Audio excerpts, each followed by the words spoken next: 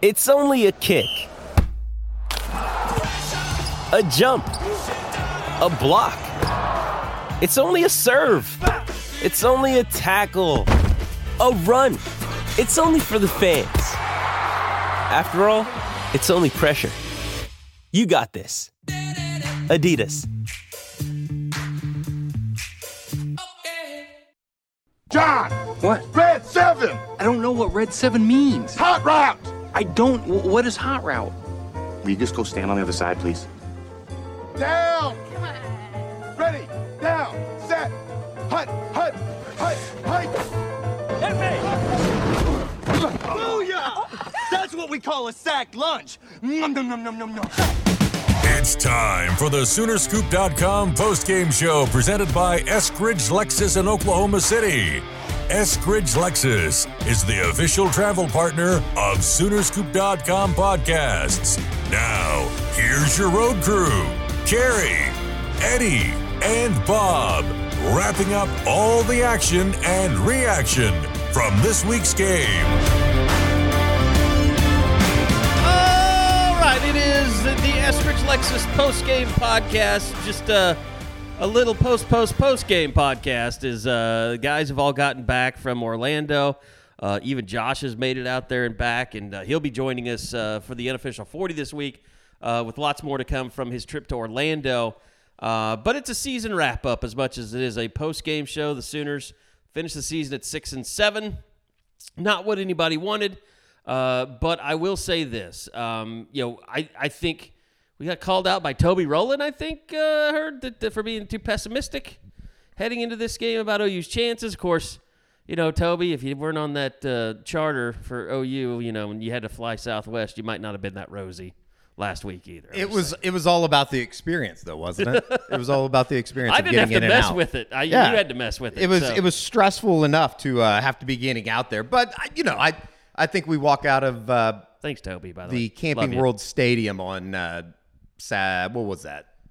Thursday night, and it was fairly confident. Like I think that you walk out of even the postgame stuff with Brent Venables, and I think that there's a lot of hope for the future because they played their ass off considering all the circumstances and kind of went toe to toe, and it just ended up being sort of the type of game that Oklahoma saw all season, in which you have a chance to win the game in the fourth quarter. You have a chance to get off the field at moments throughout the second half, and you just weren't able to do so. So, within the disappointment of finishing under 500 for the first time since 1998, I think there is a lot of momentum that you were trying to look for. And, again, I don't think a whole lot of that stuff matters because you did lose the game and you did go 6-7, and the record kind of says what you are. But at the same time, I think that the way that, and we even kind of talked about this on the Tuesday podcast or the Wednesday podcast the day before the game.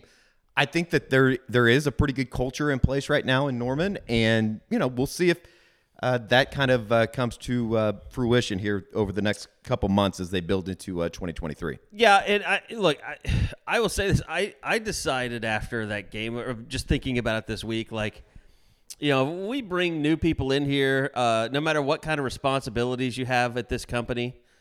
I am never going to make anyone handle the Sooner Scoop account on game day other than myself. That is just a way to lose employees, is making them handle. You got to have Sooner a little Scoop. bit of thicker skin, is what you're saying. Well, and also I don't want someone flying off the handle and then pissing off an entire fan base because of the stupid things that get said in your mentions throughout the game. I think it is a way for a lot of people just to get out their frustrations instead of hitting their wife during a game. It is. It's like it's an outlet. The dog or something like that. Because unfortunately, I feel like there might be other things. I don't want to know. No, but the whole thing about it, I'm sure that is if you're at the Panthers or an NFL team that have so big social media accounts, rule number one has to be never look at the mentions during a game. And the reason I'm talking about this is because I think there's so little perspective out there in what Oklahoma did in that game, and the fact that they had 4 starters missing on the offensive line. And you knew, I knew, at least I watched that game from the perspective of, look, there's going to be some mistakes on the offensive line. There's going to be some penalties that kill big plays, but you just want to keep it to a minimum. There's going to be some holds. And for the most part, that offensive line dominated physically. Now, they ran for 253 yards. Just that in and of itself. With a bunch of people, you don't even know who they. And then Jacob Sexton gets hurt at the beginning of the game. Aaron Parks comes out there and play. If anything, it makes you think well, why wasn't Bill Bedenbaugh playing those guys more during the year? Well, but then you saw there were instances where they give up sacks and it felt like Dylan Gabriel's under siege. You had the penalties on the penalty on Savion Byrd that gets called back, which I think was probably questionable at best. But I mean, just look at the last play of the game or the last series of the game. That just showed you that offensive line wasn't up to the task. Sure. It was just too many mistakes. That drive never got started. It was killed. They had no chance to score in those 55 seconds or whatever it was. But also, I took from that game okay, the defensive line went toe-to-toe with Florida State, and it's not like they were in the backfield all night long. No, and Jordan Davis, got his plays with his feet that you thought he would. But at the same time, they shut down their running game. They didn't allow Florida State to just go nuts, at least with the tailback. Yeah, and I think that was one of the biggest concerns going into the game was knowing that they have 3 running backs back there that are able to get yards. You were worried about what Jordan Travis was going to be able to do with his feet, and for the most part, they contained him. Of course, he's going to break off a couple because he's really, really good. We knew that Johnny Wilson was going to be a problem through the air. I just, they had no answer for him, and especially on 3rd and long, it's kind of become the theme of the season and the theme over the last 4 or 5 years for Oklahoma football defensively. You get in teams into 3rd and long, you play really, really well for 2 downs, and then you just can't get off the field. And they found ways to pick on guys that I think, it's become pretty obvious were weak links in the defense for, the better part of the last 3-4 years. And, I'm glad that there's some graduation going on. I think that's probably the nice way to put it. Well, and here's the biggest takeaway for me from the game is that my fear was that Oklahoma goes in there, gets their heads kicked in, and it continues to go into the offseason looking like a team where you question how many of these guys are really bought in, how many of these guys really listen to what the coaches say, and you come out of that game not saying that at all, but saying, wow, the future looks really bright on the offensive line, at running back. I mean, Gavin Sawchuk, he was good enough to where we actually had the discussion after the game, do you start him next year? I just don't understand, Javonte Barnes? And, I think Jeff Lebby said it after the game. Brent might have said it even in his post-game stuff. It's how did that guy not ever get onto the field at any point this year? But when Eric Gray was your best player. I know. It just, how did he never figure into the rotation? I think Jeff Lebby said something. You just never know how those guys are going to react until they get the opportunity. Oh, so so sometimes people are gamers, Jeff? Some people just go out there and play well. So sometimes, I don't know. Sometimes maybe General Booty is better than the backup if he might be a gamer. Is that what you're saying? It just, there were no, I don't know. And I told you this was a season review, so we might as well just go back. It's obvious that rehash there are some really good players within the program. And I would love to see some of those guys on the defensive side of the football as well, like the Robert Spears Jennings of the world. What's the worst that could happen? You give up a 25-yard reception to Johnny Wilson over the middle? Yeah. Again and again and again and again? To be fair, it was really one big play. Yeah, but the third quarter drive wasn't. No. Where they just went straight down the field and you had them in 3rd and longs, repeatedly it seemed like. It just... Well, I will say this. I can't be too mad about it now that we're 4 days removed, but it is what it is. Well, I think the thing about it is everything has been pretty positive since the end of the season. Woody Washington announces he's coming back. You have Isaiah Coe, announcing he's going to come back. You got your best returning defensive tackle and probably your best returning cornerback, both bought into the system. And I think it's kind of a representation of everything that, even somebody like a Theo Weiss, who ironically is now transferred out of the program, talked about at the end of the regular season. He stood there in Lubbock, said that everybody feels like they're bought into the program. And just the way that they played, it was a spirited effort for a group that was obviously outmanned. And to see that, to see the type of passion or at least that they played with. inexperienced.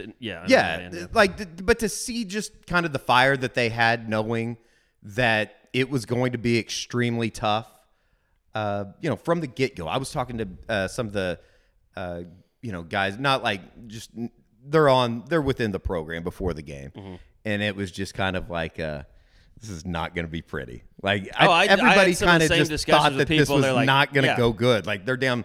That's when we found out Chris Murray wasn't going to go in the game. You're down 4 offensive linemen. How the hell are they going to be able to do anything offensively? And for the most part, that was an offense that looked really, really good at times. I mean, you had 496 yards. They need to find a way to get Dylan Gabriel to play in Orlando more often. Well, I think that the book might be kind of out on him. He gets into bad weather. You never know what you're going to get. But he looked really good, I thought. He looked fantastic. Jalil Farouk looked good. Marvin Mims obviously looked great. Well, and that's the one question that you're left with. Like Marvin Mims, his tweet after the game, it almost sounded like a, hey. Yeah, it seemed like a goodbye. Yeah, it was great being here. But, as of January 2nd, today while we're recording, he hasn't announced anything. Saw that he's down at the game down in Dallas today, the Cotton Bowl. So, So he's going to USC next year. Yeah, that's the breaking news. He's going with Marvin Harrison Jr. They both took Xavier Worthy's spot. It's been fun to follow here over the last couple of days. But, it is what it is. And they also, I guess, in a way, like the bigger picture out of all of this, if you would have told me that they were going to play in the same conference as the team that's playing for a national championship this year, I would have said you're crazy. I mean, what a hell of a job that Sonny Dykes and that group did down in Fort Worth to get them to a national championship. And it probably shows you that OU is not that far away. I mean, I don't think any college football team is that far away, but I think you can also say that TCU had a interesting set of circumstances just as far as, like, you're either going to need to be filled with a 5-star talent up and down the roster, or you're going to need to have very, very old football teams. And TCU has a team that has a lot of experience, and they're an old football team. And they're a lot better on the defensive line than people have given them credit for. Sure. And I mean, I think it showed what they did on, to Michigan, to the Joe Moore Award-winning offensive line. Showed on Saturday. They made them look like they were just a average football team running the ball. Yeah. And I think that, Brent has talked about it time and time again about getting guys to buy into the program, getting guys that can stay around for a while. And I think that's kind of what he's angling at. And, obviously you want to recruit well, and they did in the 2023 class. I think everything that, has happened in the portal for the most part has been positive, and it seems like it's going to continue to be positive with some of the guys that they're in on, specifically on the defensive line. And well, you see more guys, from bowl teams, from good teams that are starting to enter now. So you wonder if OU doesn't, find a way to kind of snatch a couple of those guys up. Sure. I don't know. I guess I get kind of caught in between of this idea of, they went 6-7. Yeah, it was an incredibly disappointing finish to the season. It's a frustrating season to cover and to watch. You watch, though, and I don't think it's like over-the-top homerish to say that of the 5 games that they lost by 1 possession, including the last 4 of their losses that came by 3 points, truly on the final possession of the game, it's hard for me just to be completely negative about this thing. Like, you're talking about a handful of plays, and if they go a different direction, this thing could have been a lot different. But the reality is that they didn't. I think it was hard for fans to get away from the TCU and Texas games, no matter what happened.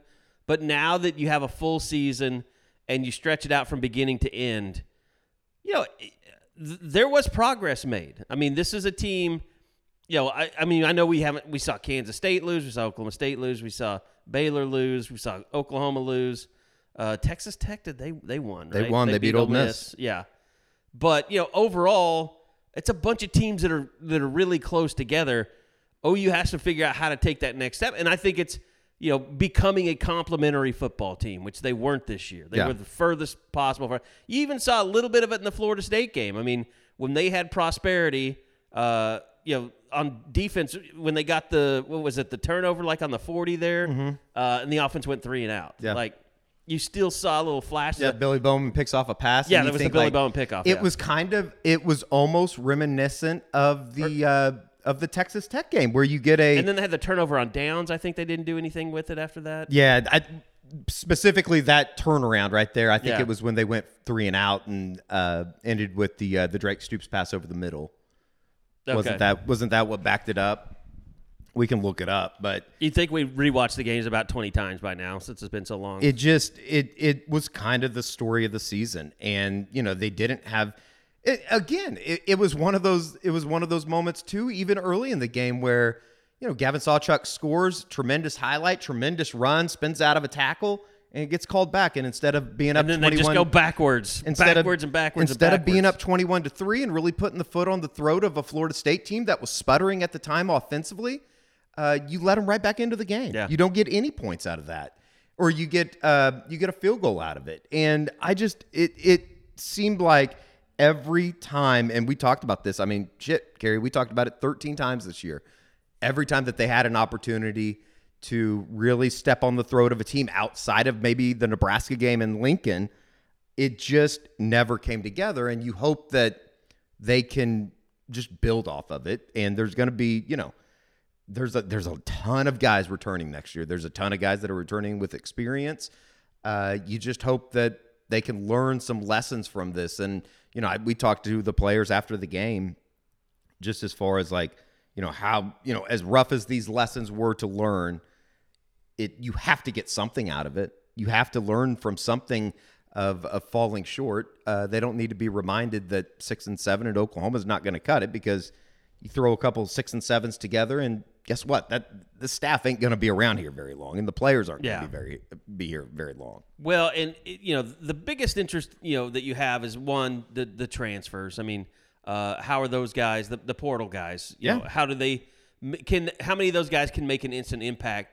And the other thing is the recruiting, because it was very, very good, and it's going to be a difficult situation, I think. I mean, Dylan Gabriel still hasn't announced anything officially, but you have to think, they've got to be talking about some plan to get Jackson Arnold some snaps here and there. I mean, it seems to me like that is, imperative in order to kind of get that to go from, the Dylan Gabriel area to the Jackson Arnold era. I just don't think that there's any. I don't know. Maybe I'm crazy. Maybe I've just talked myself into believing something that isn't there, but I just don't believe any circumstance where we're going to look up and Dylan Gabriel's going to be gone. I don't know. Unless it's a transfer,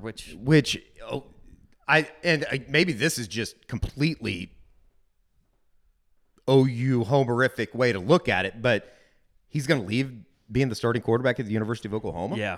I don't believe that. To me, if you want to go to the NFL, that's damaging to your draft stock. I don't think that that's going to be because the if case. you're an NFL GM and you're sitting in that room and you're interviewing them, you're like, hey, you were at Oklahoma that's produced 2 first-round draft picks and Jalen Hurts. Like, why did you leave a situation like that? Yeah, to get drafted in the 6th round. Yeah, No, but I mean a year from now. Oh, when he's I see going what through you're the saying. combine Yeah, and the interview process. Yeah, if he's transferred somewhere else, people are like, did you run from Oklahoma? Was it too much for you? Was it too big for you? And if that's the case as well, if just going down that road hypothetically, it's like you had your own offensive coordinator there, and you didn't have the relationship, or was that relationship with Jeff Lebby? What happened there? Yeah, I just don't think that that's the case. And I think if you look at this Oklahoma offense and the way that they were able to, again, almost put up 500 yards with an offensive line that truly had 4 new starters in there. Jeff Lebby, to a certain extent, did a hell of a job just for them to be able to get to move the football. Okay. And you look at the offensive, the running back situation, it seems extremely positive. I mean, you have 2 guys in Javonte Barnes and Gavin Sawchuk that, as freshmen, to go over 100 yards with that offensive line, they did a hell of a job. I mean, unbelievable. By the way, is Robert Griffin III already back calling a football game after his wife gave birth? I don't know. Well, I just saw RG3's keys to the game. Oh, is he doing the Cotton Bowl? We've already learned that he's probably not the best family man. So we'll. Why do you say that? Well, he ruined his first marriage. Oh my God! Fact or fact?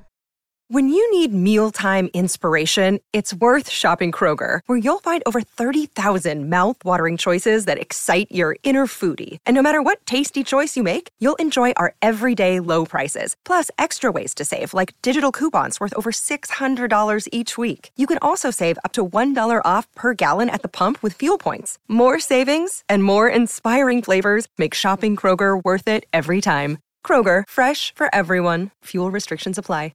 It is a fact. I don't know anything about Robert Griffin III's marital history. I really don't. Oh, I think that he I'm pretty sure he ran out on him.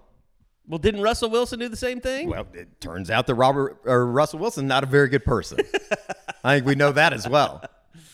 Oh man. Yeah. No. Look.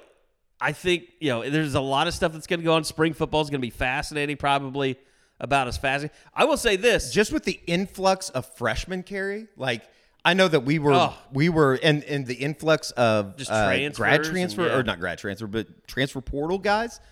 It is going to be exciting going into the spring to see what this thing can be in year number 2 under Brent Venables, because they left so much out there in a way this first year.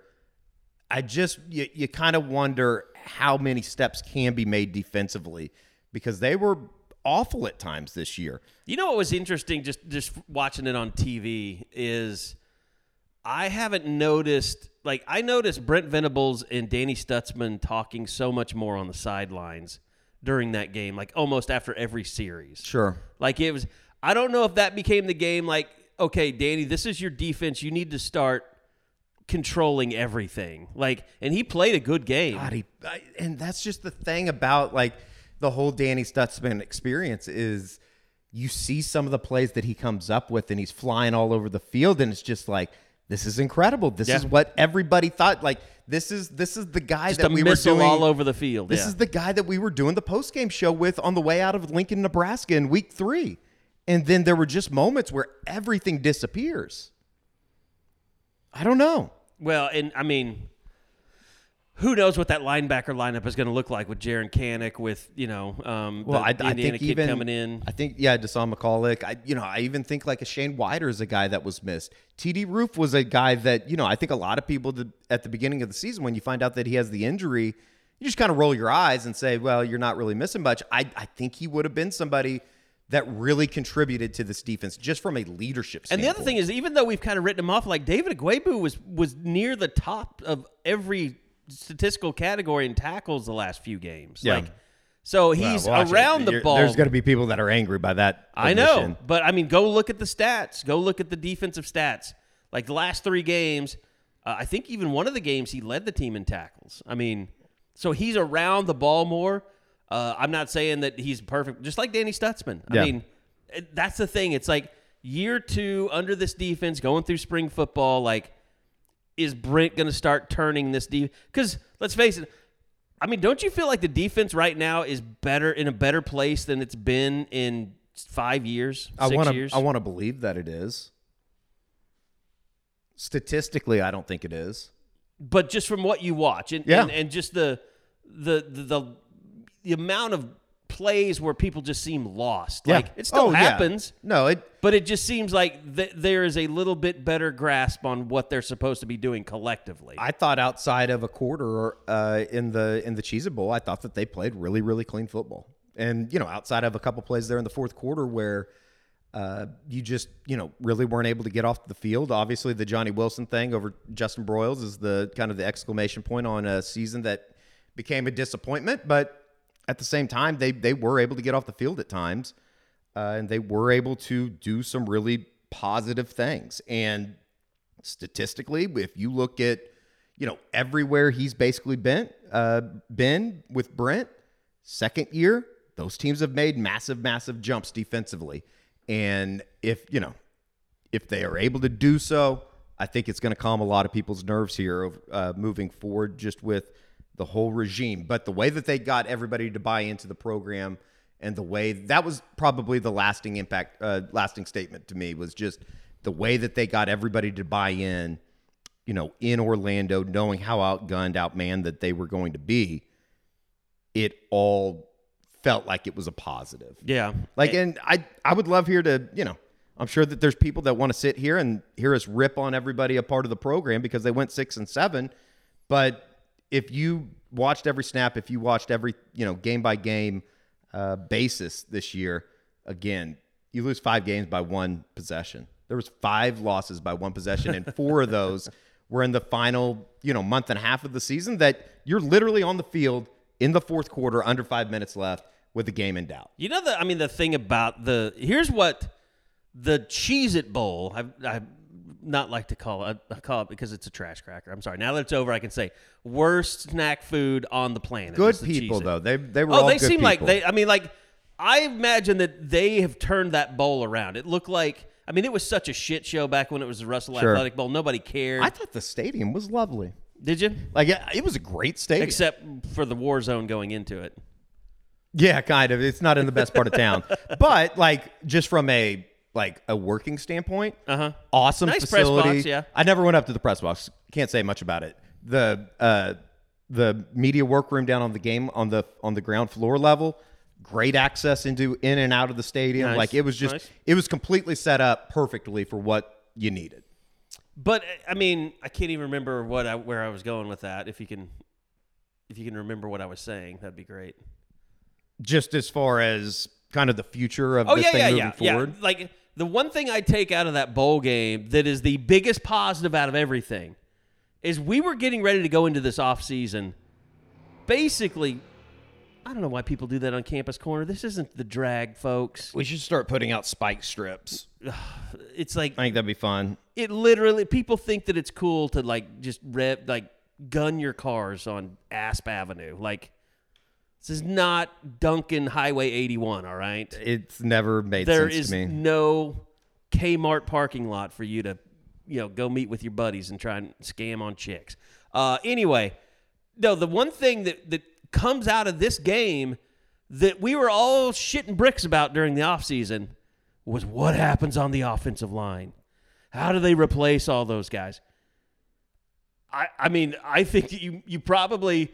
Now, I know Josh would probably say this, you probably feel like the offensive line's as talented as they've been from tackle to tackle going into next year. They're just young. You're not worried about if they're going to suck or if they can capably, run and pass protect. They just have to get better, more experience. Those guys are very capable. It feels like they should be good enough. Give me... And again, as I say it, I know that you're going to have to probably live with some of the mistakes there, but give me the type of effort that we saw out of Savion Byrd 1,000% of 1,000 times. Tyler Guyton, he's going to be a star. He can be really, really, really good. And Aaron Parks didn't stand out as he barely registered. He was just in there the entire time, and you didn't see him making a bunch of mistakes. No, but there were moments where they got taken advantage of. But again, Florida State has a pretty good defensive line. You kind of got to live with it.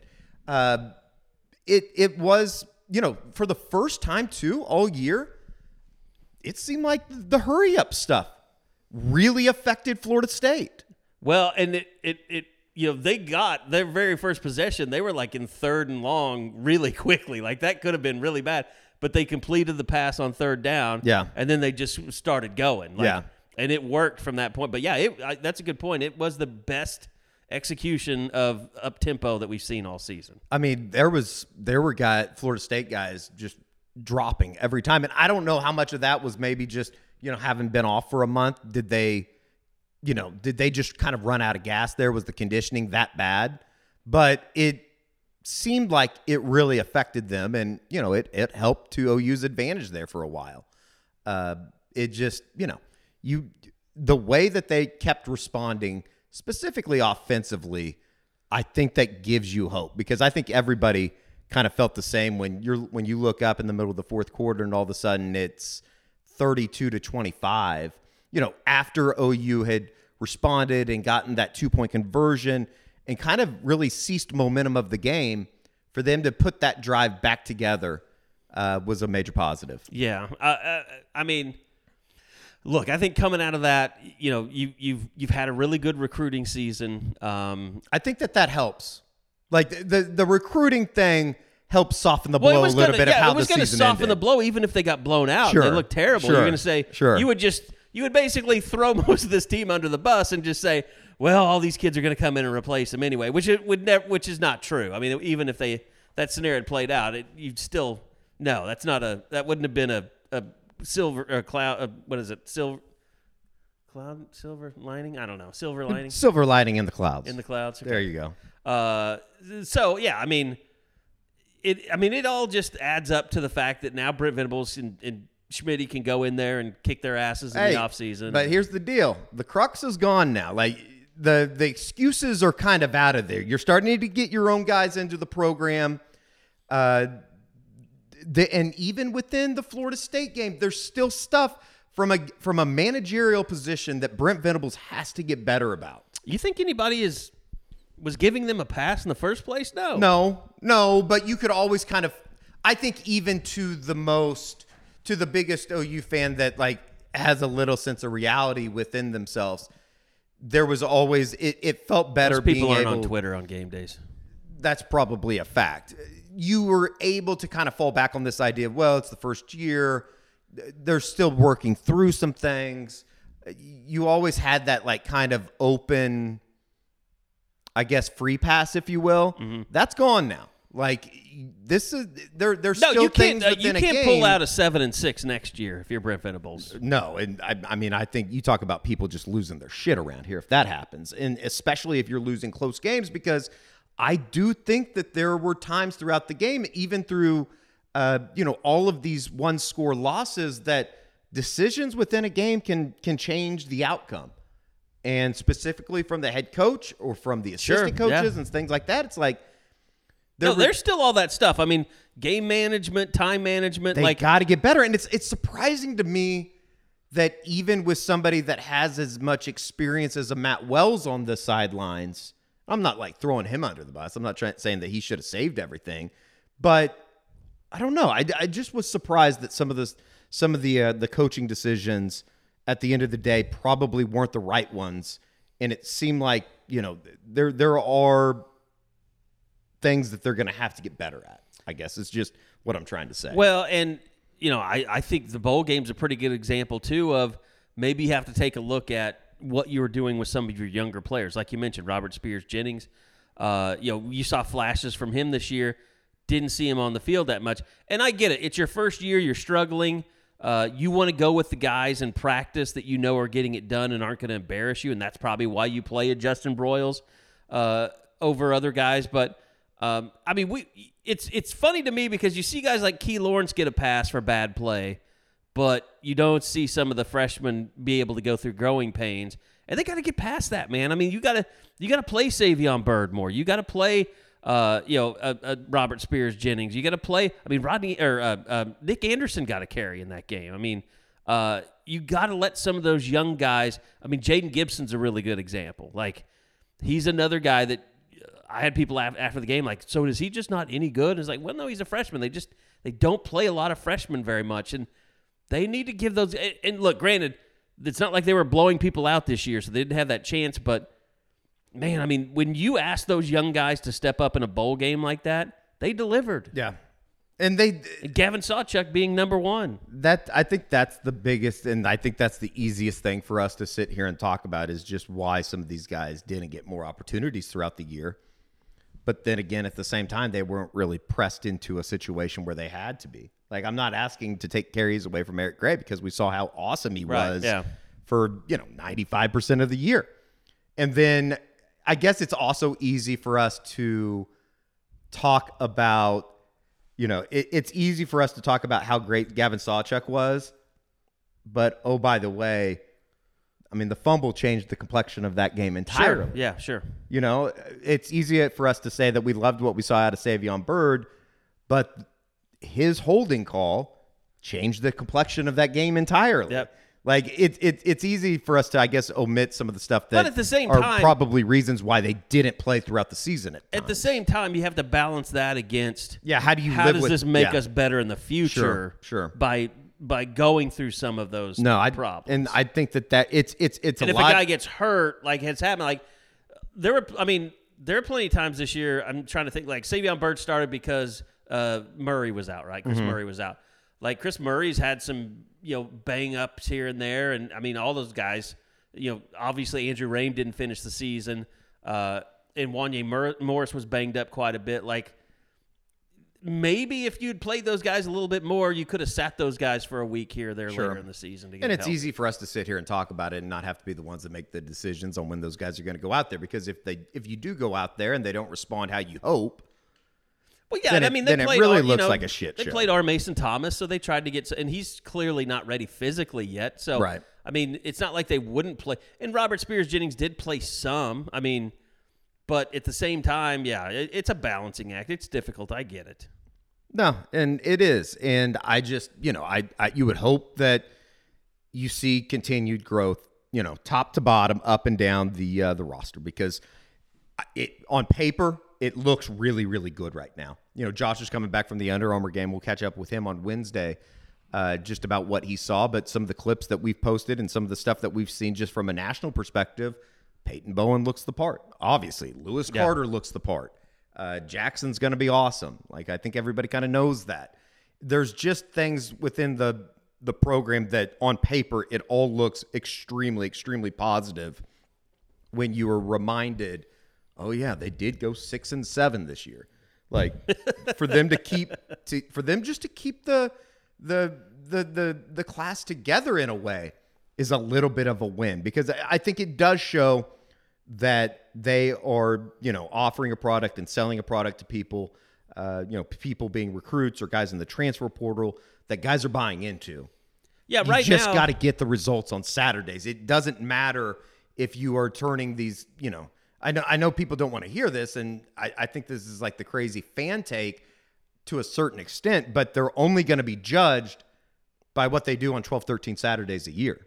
It doesn't matter if, you're turning all these guys into great men, Yeah, if you lose 3 games, if you lose 7 games by 3 points next year, it's not going to help you.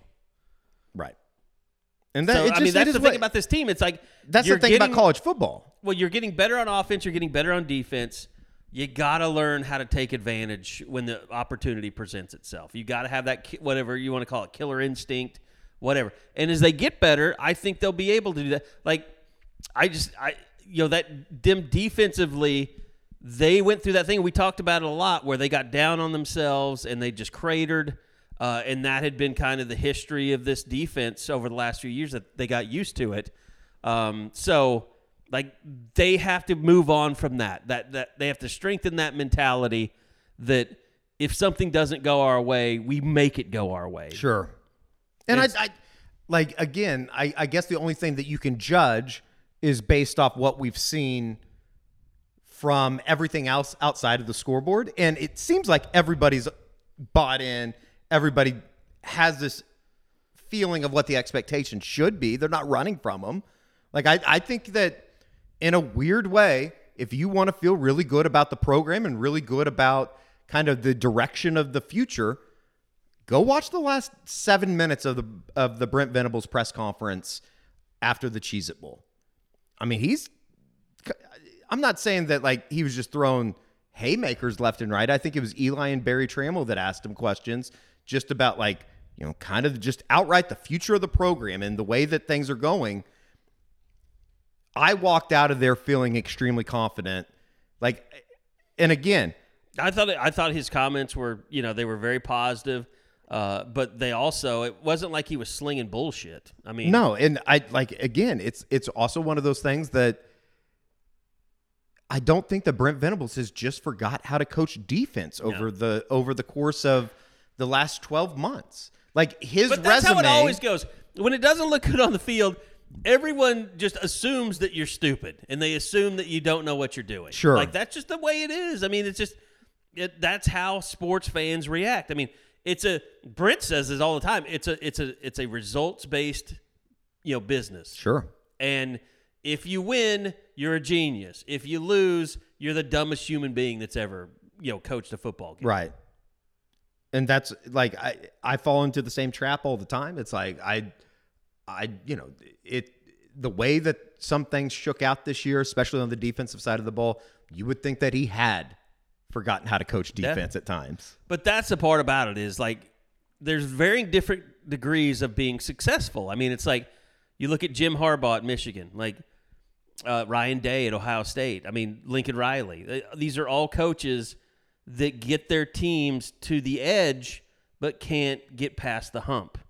And that's, there's only a handful of coaches that have done that. There's Kirby Smart, Nick Saban, Dabo Swinney, and the list pretty much ends there in current, football. Sonny Dykes, maybe. Well, he's gone further than most. Yeah. I mean, who would have thought further that than TCU Lincoln was going to be the school that was going to get Garrett over has the top? a better playoff record than his brother does. Crazy. It's crazy. 1-0 versus 0-4. Yeah, it's wild. It was a special season, but I think that we talked about this on the U40 a couple times about TCU at times.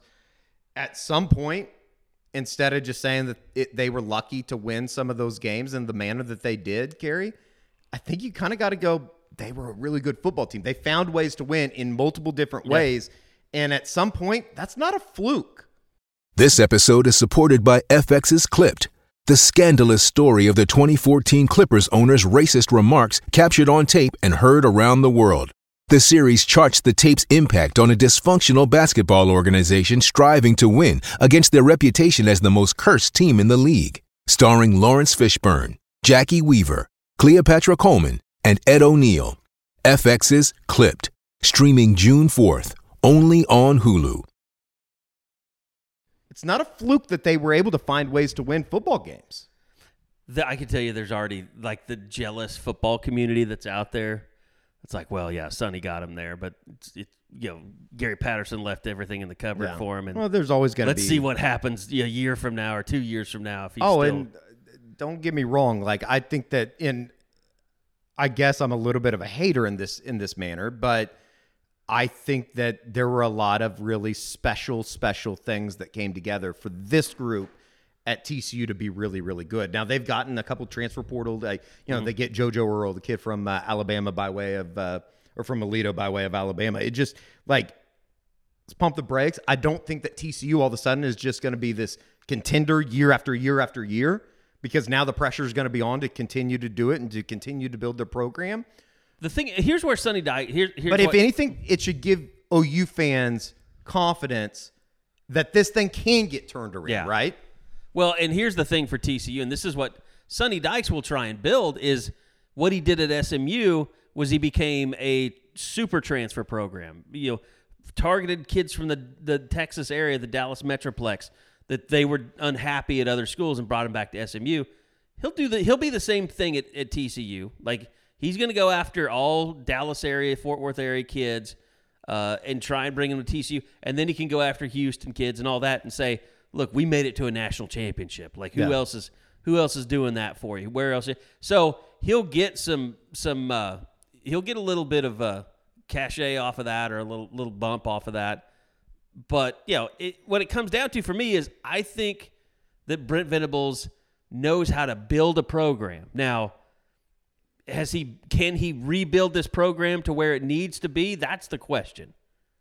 And I think after you finish 6 and 7, you're still going to have people that question whether you're the answer or not. I mean, I'm sure there's someone in the next few days that'll start a thread on the board saying the same thing.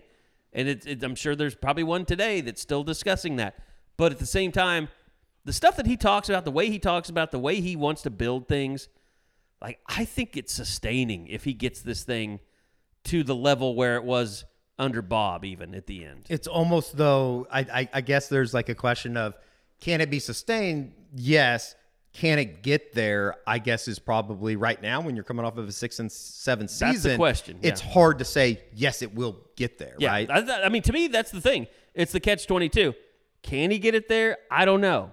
But if he does get it there, I think it's going to stay there. Sure. And it's gonna be, he has a chance to turn Oklahoma into what Alabama has been, which is or Clemson or what now is Georgia. I mean, and of course it's different with the move that's going to come, everything that goes into that. It's going to be a different animal. It just there are elements within the program that I think people are extremely excited about in terms of what they were able to establish. If you can take away the way that they lost the 7 games this year. And I know that's hard. Like it's kind of, to a certain extent, it's kind of fucked up to think like that, right? Like it's hard to sit there and say it's kind of like the national narrative out there that's on Oklahoma when everybody, continues to beat this drum that everything is a positive, everything was a success in Brent Venables' first year. When you look from the outside in and you go, they were 6-7. How could you sit there and say that? Yeah. How could you sit there and say that they're in a better spot today than they were 12 months ago when your record, when the scoreboard tells you that's not the case in a way? Yeah. I guess it's just one of those things that you have to be around it every day and you have to know where it was and where it is now. Yeah. It's kind of like I will not miss post games watching Joe Castiglio come in and not say a word and just sit there in the back, and you could tell, like, oh God, is he like, what's he thinking? Mm-hmm. Like, how pissed off is he? Mm-hmm. Like, this is not going well. Like, just that. If we could just get past that to where it's not so awkward, like in post game and stuff. And that's the other thing. I think that there's a lot of people that can sit there and you can say that they're excited about the direction of the program, but you can also, like, both can be right, that there's nobody happy with how the season turned out. There's nobody happy that they went 6-7. And there's nobody happy with the way that they lost some of these games to West Virginia or to Texas Tech or to Baylor or to Kansas State. Like, they're in all of these games. You just got to make plays. I mean, it's amazing we're talking about all this stuff, and I've got friends texting me. Basically saying the opposite of what we're saying. Basically complaining that USC has the 20th ranked defense and OU is 123rd. Yeah, I mean, it is what it is. It's hard to avoid it's hard. That stuff, yeah. But that's the reality of the situation. I also watched enough USC football to know this year that there were times throughout, like we watched the Utah game where they couldn't stop anybody. And there were also times when they were playing really shitty Pac-12 teams that they just happened to be in the right spot at the right time. Like, I can't tell you how many times, specifically at the beginning of the season when we were still basically hate watching USC games late night, and they just happened to be in the right spot at the right time, and they would come up with the most bullshit turnover of all time. It's kind of funny. It was kind of like almost karma that we didn't deserve. I mean, look, it's complicated.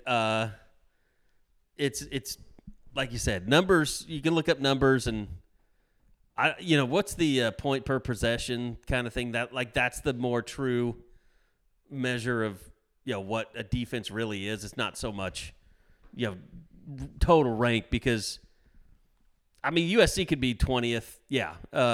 Did they play the type of schedule that the Big 12 did? No. Yeah.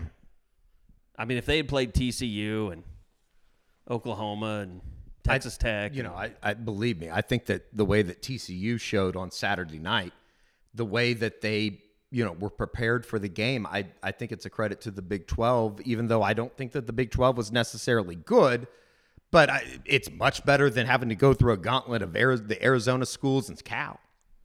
I got to watch a little bit, rewatch of the Alabama-Kansas State game. Like, that game started out so well for Kansas State, and it just they just got their asses kicked. I think once Alabama kind of woke up. Yeah. And again, I know that people don't want to hear this. Alabama has the best players in the country. Like, they have the best players in the country, and they lost a game that was an all-time game that came down to a final kick in Knoxville. And they lost a game that they had in Baton Rouge that just didn't go their way. They didn't make enough plays in the fourth quarter to win. Or else, guess what? They're probably playing in the national championship, Yeah, I mean, they would have to knock out Ohio. They would have knocked out Ohio State if they hadn't lost one of those games. But would they have just made them play Georgia again? Which, I mean, yeah, maybe. I don't know. Or would they have had to play, I think the committee would have just made them play Georgia again. Sure. And I think that they would have had a chance. Although, Georgia. Ohio State played a hell of a game. Ohio State played well. Ohio State was probably they played awful against Michigan. I was just surprised at how bad Georgia's secondary played. Yeah. And by the way, longtime OU heartthrob, Keely Ringo. Love her. Well, the mom. Oh, I was thinking, you know who I was thinking of? I was thinking of, what's her name? The chick from Keely Ringo. Sorry, my apology. I love him too. I was thinking of Kaylee Hartung. Oh, yeah. Like for some reason, the Amazon thing has been up here in the corner. Yeah. And it immediately popped into my brain. So my apologies. Awkward. Yeah, it's weird. We have Cox Television in the office, and so you can watch Amazon Thursday Night Football. They have a special channel for. I guess it's for like bars and stuff. But yeah, I like seeing Kaylee Hartung back on the sideline. Love Kaylee Hartung. Keely Ringo's a really good football player, though. Yes. For some reason, my mind went immediately there. I remember his mom had like a cancer scare. Yeah, I think she's. I don't know. I don't want to say that she's okay and then her not be, but speaking of. Reggie Grimes did say that his grandmother got cleared. Really? He said that before we left to go to the bowl game. So that was good news there for the Grimes family. So, well, I mean, look, it was an interesting season. I can't say that. Yeah, it's just one of those things. It's like it does give you some appreciation. I know OU fans aren't going to say like I don't need to appreciate 6 and 7, but it shows you that it's not easy. I'm sure. Like Kansas basketball's never really had a season like this with all the Big 12 championships they've won. But, it can get, the thing about football is just like the playoffs this year. It can change on a dime. Like Michigan seemed unbeatable going into it. Nobody talked about TCU, and now everybody's talking about TCU. I'm curious to see what that wide receiver core looks like against that Georgia secondary because they're a little suspect. Yeah, and I think getting Quentin Johnson back in a healthy, TCU kind of just limped through the back end of that schedule, and the month off really helped them get healthy. I think it's gonna be a really good game. I love TCU getting the 13.5 on Monday night, and it should. I think it's going to be a close game, but I think Georgia has a little bit too much experience in this spotlight. I don't think the moment's going to be too big for some of those guys that maybe you will run into with the TCU. And I don't know. Should be pretty fun, though. I'm excited for it. All right. Again, we apologize for taking so long to get to this. Young Edward, I don't know if he even has a ceiling in his apartment. You've been besieged over the last week and a half. The last week was pretty incredible. I still have a ceiling. We haven't gotten anything fixed over at the compound, but it does suck. Like just walking into that every day. Was that the night before you left? That was Christmas Eve. It was Friday night. Man. So we're still working on it. It's and then our good friends at Southwest Airlines. And then the Southwest snafu, and I think all that kind of stuff settled down. But we got waiting home for my refund, you sons of bitches. We got home and then ran into the OU Texas game on Saturday in basketball, which obviously didn't go Oklahoma's way. You lose by a point. Just kind of the theme of the basketball beat, if you will, that they had a chance to win the game. And I don't know if you saw the tweet this morning. There is the ESPN BPI does the toughest remaining schedules for college basketball teams in the country. The top 10: TCU, OU, Iowa State, Kansas State, Texas Tech, Texas, Baylor, West Virginia, Oklahoma State. The entire Big 12 has the toughest. Big 12 is the toughest. They have the top 10 toughest schedules in the country. So buckle up. OU has a number 25 Iowa State coming to Lloyd Noble Center on Wednesday night, 6 o'clock tip-off. It was a great atmosphere at the Lloyd Noble Center. She was rocking for the first time in what seemed like a year, maybe 2 years. I think Porter said that was the loudest he's heard the place since he's arrived at Oklahoma. So, kind of is what it is. They're going to need to find ways to win some games. They're 0-1 in conference play moving forward, and we'll catch up with Bob on Wednesday about that when we return for the U40. We will be back again this week for the Unofficial 40 podcast. Josh McCuistion back from Orlando, so he'll have lots of information about guys he talked to, a lot of OU prospects in that down there for him to talk to. So looking forward to that. But by the way, final Eskridge Lexus postgame podcast of the year. Just can't thank those guys enough for being our official travel partner. as their sponsorship of the podcast means so much to us and helps us do so much for you guys traveling to games. And I think they gave us a car for just about every away game this year. I mean, Nebraska, not Orlando, obviously. Made some long treks in Lexus Not mobiles West Virginia. this week. That was a flight. This year, I guess. Yeah, Ames. That was a long drive that we made, and it was great. Can't thank them enough. So young Edward might be thanking them with his next car purchase. Yeah, I think that we're gonna start getting moving on that now that the calendar's turned to January. So thanks to Ed, thanks to all the guys there and everything they do. Go check them out, EskridgeLexus.com. Inventory continues to improve there, so they also don't get involved in the whole overcharging you over MSRP.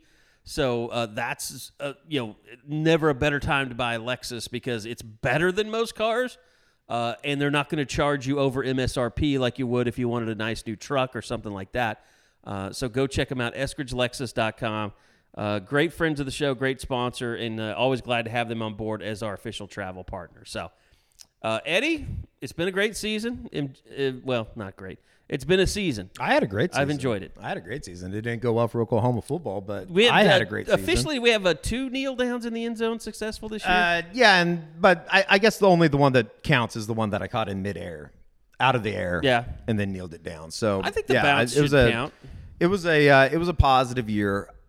I thought I did really well, and that's truly all that matters at the end of the day. And you was this the first year you ever had a crowd chant happen for you? Yeah, had a crowd chant. So yeah, it all worked out. Was that when you caught it in midair? That was all part of the same process though. So maybe I don't know. Maybe that doesn't really truly technically count.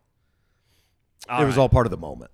But don't forget Sights and Sounds. You can always check that out on YouTube, the Florida State edition. Worth watching. I mean, even though it was a loss, it was worth watching. A lot of good plays on both sides of the ball in that one. So go check us out on YouTube.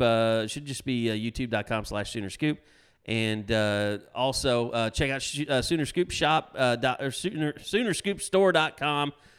Fully stocked right now. We just got everything put on the shelves, cleared out some boxes laying around. So everything's ready to go out the door, and we had some stuff going out the door today. So SoonerScoopStore.com. Appreciate you guys supporting the podcast that way as well. So for Eddie, for Carrie, this has been your 2022 Oklahoma Sooner football season. And with that, we bid you until next year. You've been listening to the Eskridge Lexus postgame podcast right here on SoonerScoop.com.